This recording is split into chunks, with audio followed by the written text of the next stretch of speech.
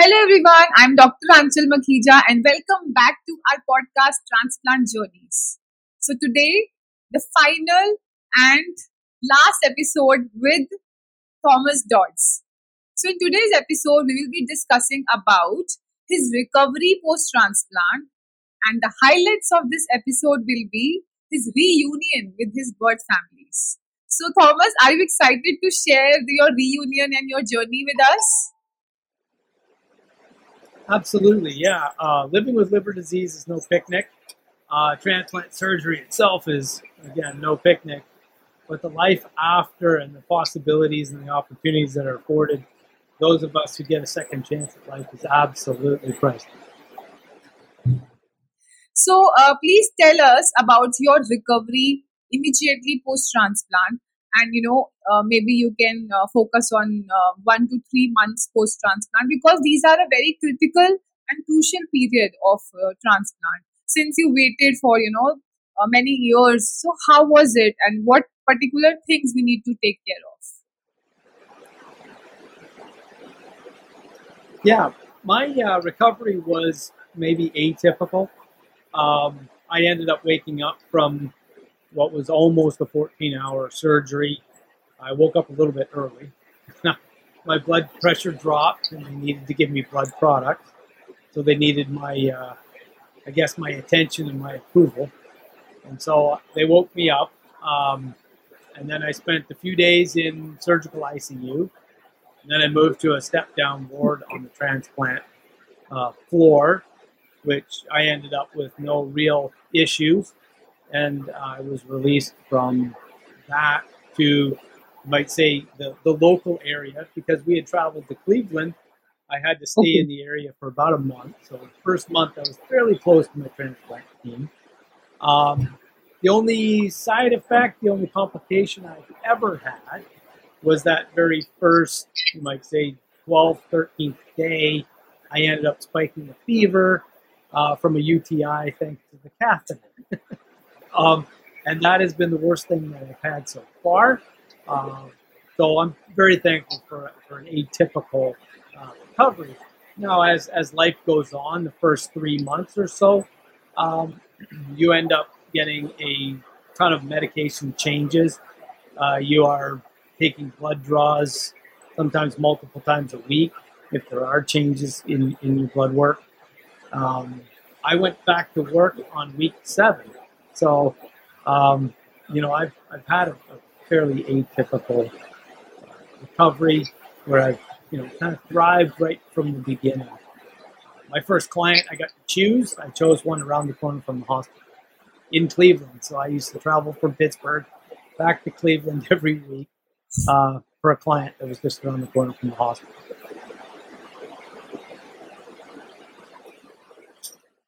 Okay, so 14 hours of journey use of 14 hours of transplant surgery you said, right? What, why was it 14 Yeah. hours? Doctor did explain to you? Yeah, I ended up with a living donor. I think I mentioned that last time.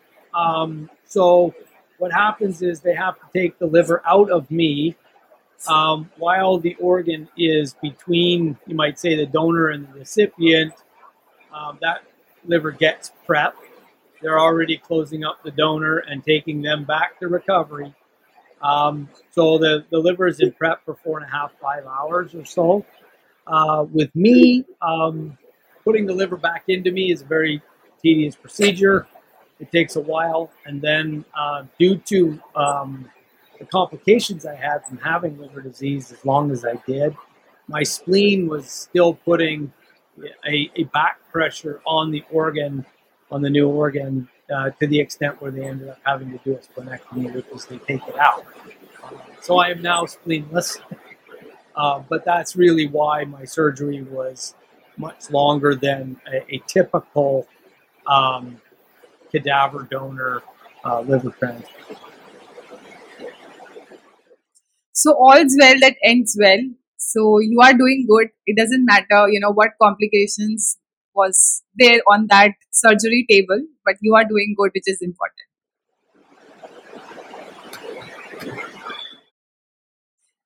So, Thomas, please share that on how many medications you are on right now, and initially what medications you were taking, and what are the side effects you faced, and how did you cope up with them?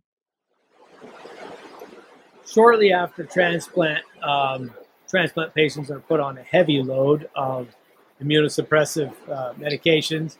I'm 10 and a half years out, and I take two of these every week, or every day, sorry. Um, so I'll show you a picture of the medications that I did take.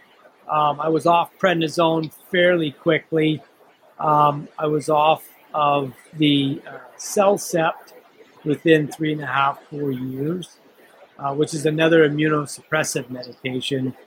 It does have some side effects like sun sensitivity. So I tend not to go out in the sun without sunscreen. I tend to wear long sleeves, long pants, a hat, things like that.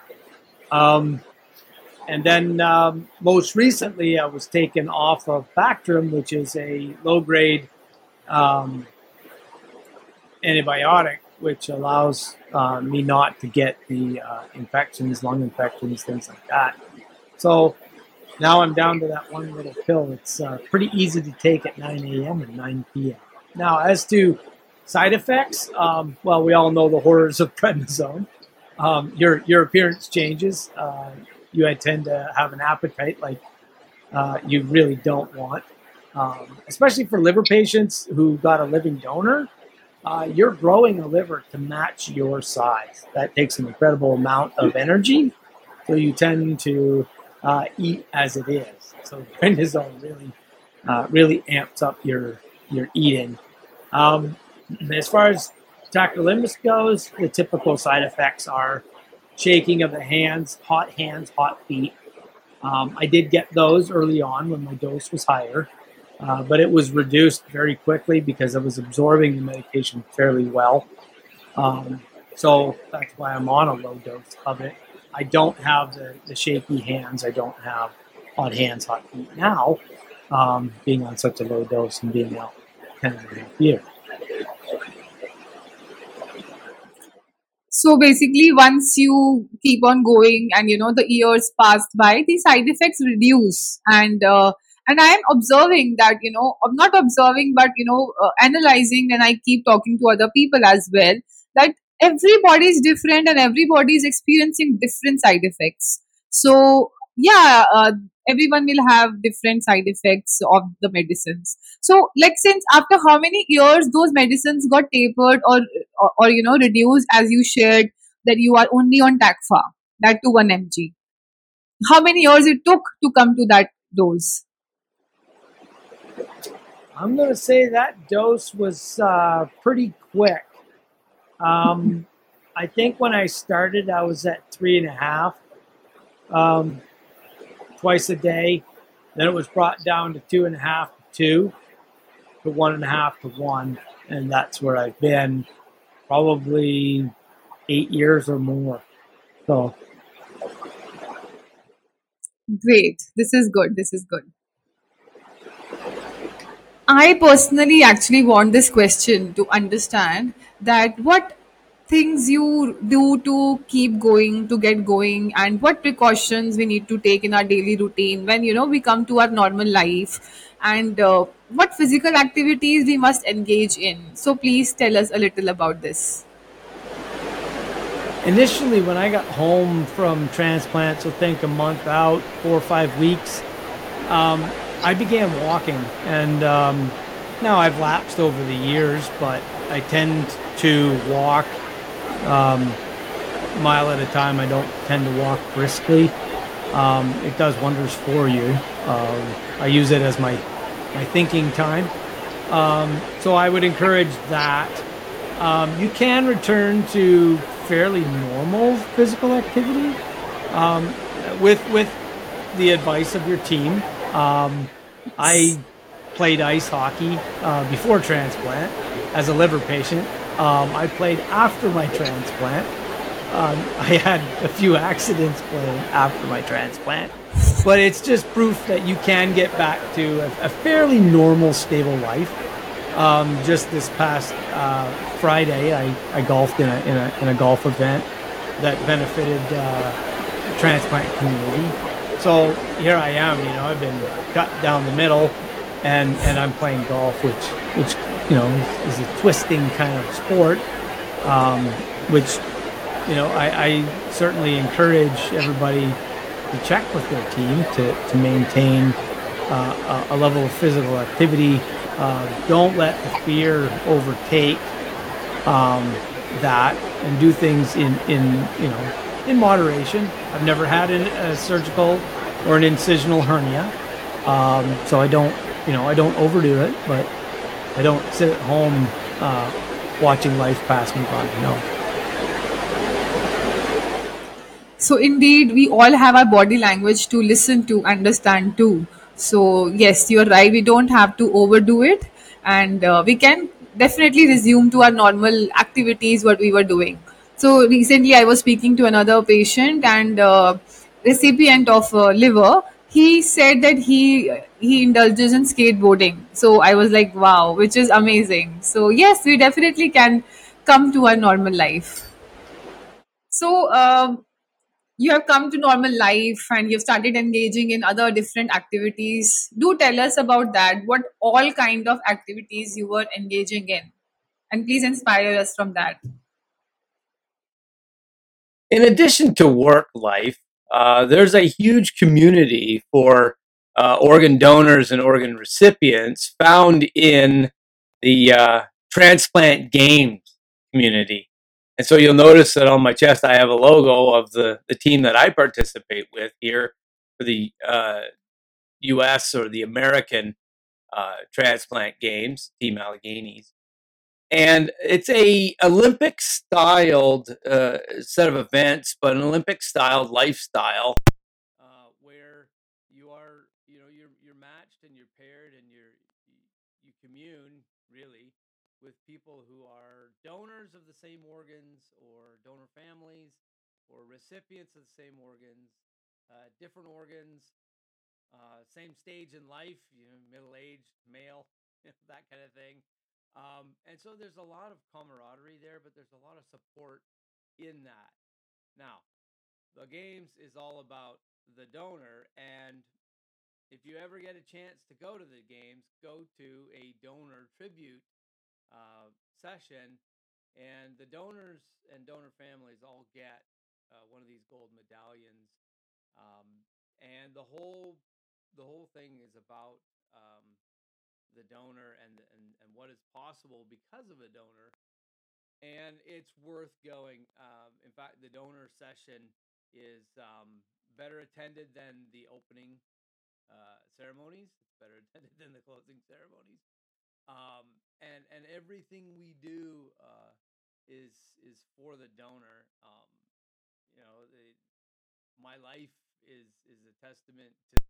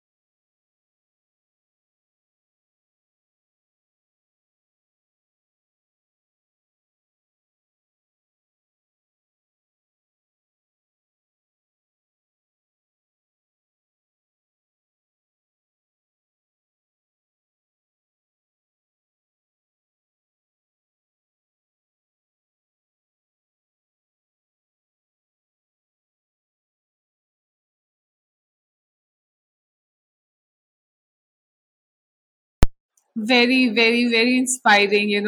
I feel like I should also go for it for the World Transplant Games. I will definitely. We have come to the last part of our segment, which is exciting for me at least. Uh, so, you met your birth families. Tell us about the reunion of your birth families. I'm sure you must have felt grateful. Please tell us exactly how it happened, how the events unfolded.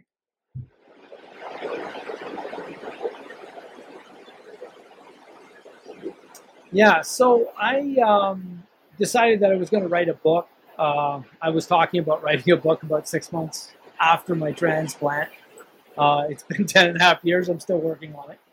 Um, but I decided at one point, late 2019, that if I was going to tell the world my story, I should find the lady who started it, i.e., my mother. So uh, early January of 2020, I was in contact with what we call an angel searcher in the adoption world. That's somebody who helps find siblings and find parents and find children. They're very good at this. And so she proceeded to ask me what kind of information I had, and she would tell me if I had good information. I said, okay, I'll send you what I have. And so about 45 minutes later, she sent me what turned out to be my birth mother's profile on Facebook. Uh, so I went from having the expectation of being told, hey, you have pretty good information, to I'm pretty sure this is your mother. So um, to shorten the story, I did my own investigative work. And sure enough, I came to the conclusion that yes, this is probably my mother. So I found a few of her friends on Facebook that had similar names. My mother was married. Her name had changed, but I found people with the same familial name that she had on my birth certificate. And I reached out to them. Two ended up being, you might say, a distant relative, not an immediate relative. And I did a group message on Facebook. And the third one on that list was, it turns out to be my mother's younger sister. So my aunt. And the story is told to me that she called my mother right away and said, well, I hope you're sitting down because your son is alive and he's looking for you. See, my mother was given the prognosis that I might not last till I was 5. So every day for 46 and a half years, she wondered. So transplant allows me to come back to her. So I've spent 3.5 years, building a relationship with my mother, and she proceeded to start to tell me about my father.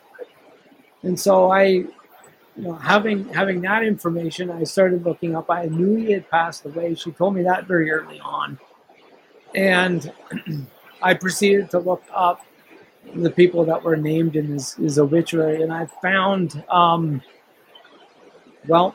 found half siblings. We don't use the term half, but so I found brother and sisters that are mine. I bear to some degree family resemblance. So it's kind of interesting. For the first time in almost 50 years, I actually look like somebody. It's interesting from a find your roots perspective, figure out who you are. I've always been a fairly confident person. My world has been changed, to say the least, on that front. So I proceeded to reach out to my siblings, and they had a you might say a family conference to figure out if I was who I really said I was. And here's the kicker: they found the NBC News article that had my sister and I in it, and they reached out to my donor sister, and she confirmed my information, and along with other information that I myself confirmed, they accepted me as really who I am. So not only is my sister my donor, she's also I'd say my backup on information, and she's the one that's part and parcel instrumental yet again in helping me out of a bind. So, yeah, and it's been very good. I only found my siblings back in April, so we're here at the end of July, and so it hasn't been all of that long. I've been up to visit once. We're going back next week. So tying some loose ends, so interesting and amazing story. And congratulations that you found your birth siblings and your mother, Thank and have a you know. You also told that you're going to meet them soon, so all the best for that. Thank you. So with this, we have come to the end of our episode, or we can say the podcast series with Thomas Dodds. 3 episodes with Thomas Dodds. It was amazing, Thomas, to have you, to hear your story, and to see what challenges you faced, but you came strong.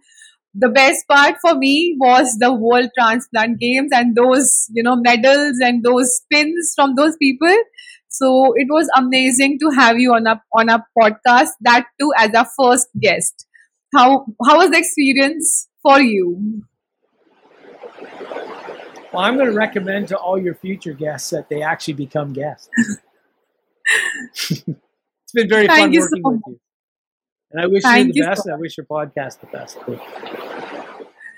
Thank you so much, Thomas. Thank you. And thank you everyone for watching this podcast series. Please stay tuned for more such guests.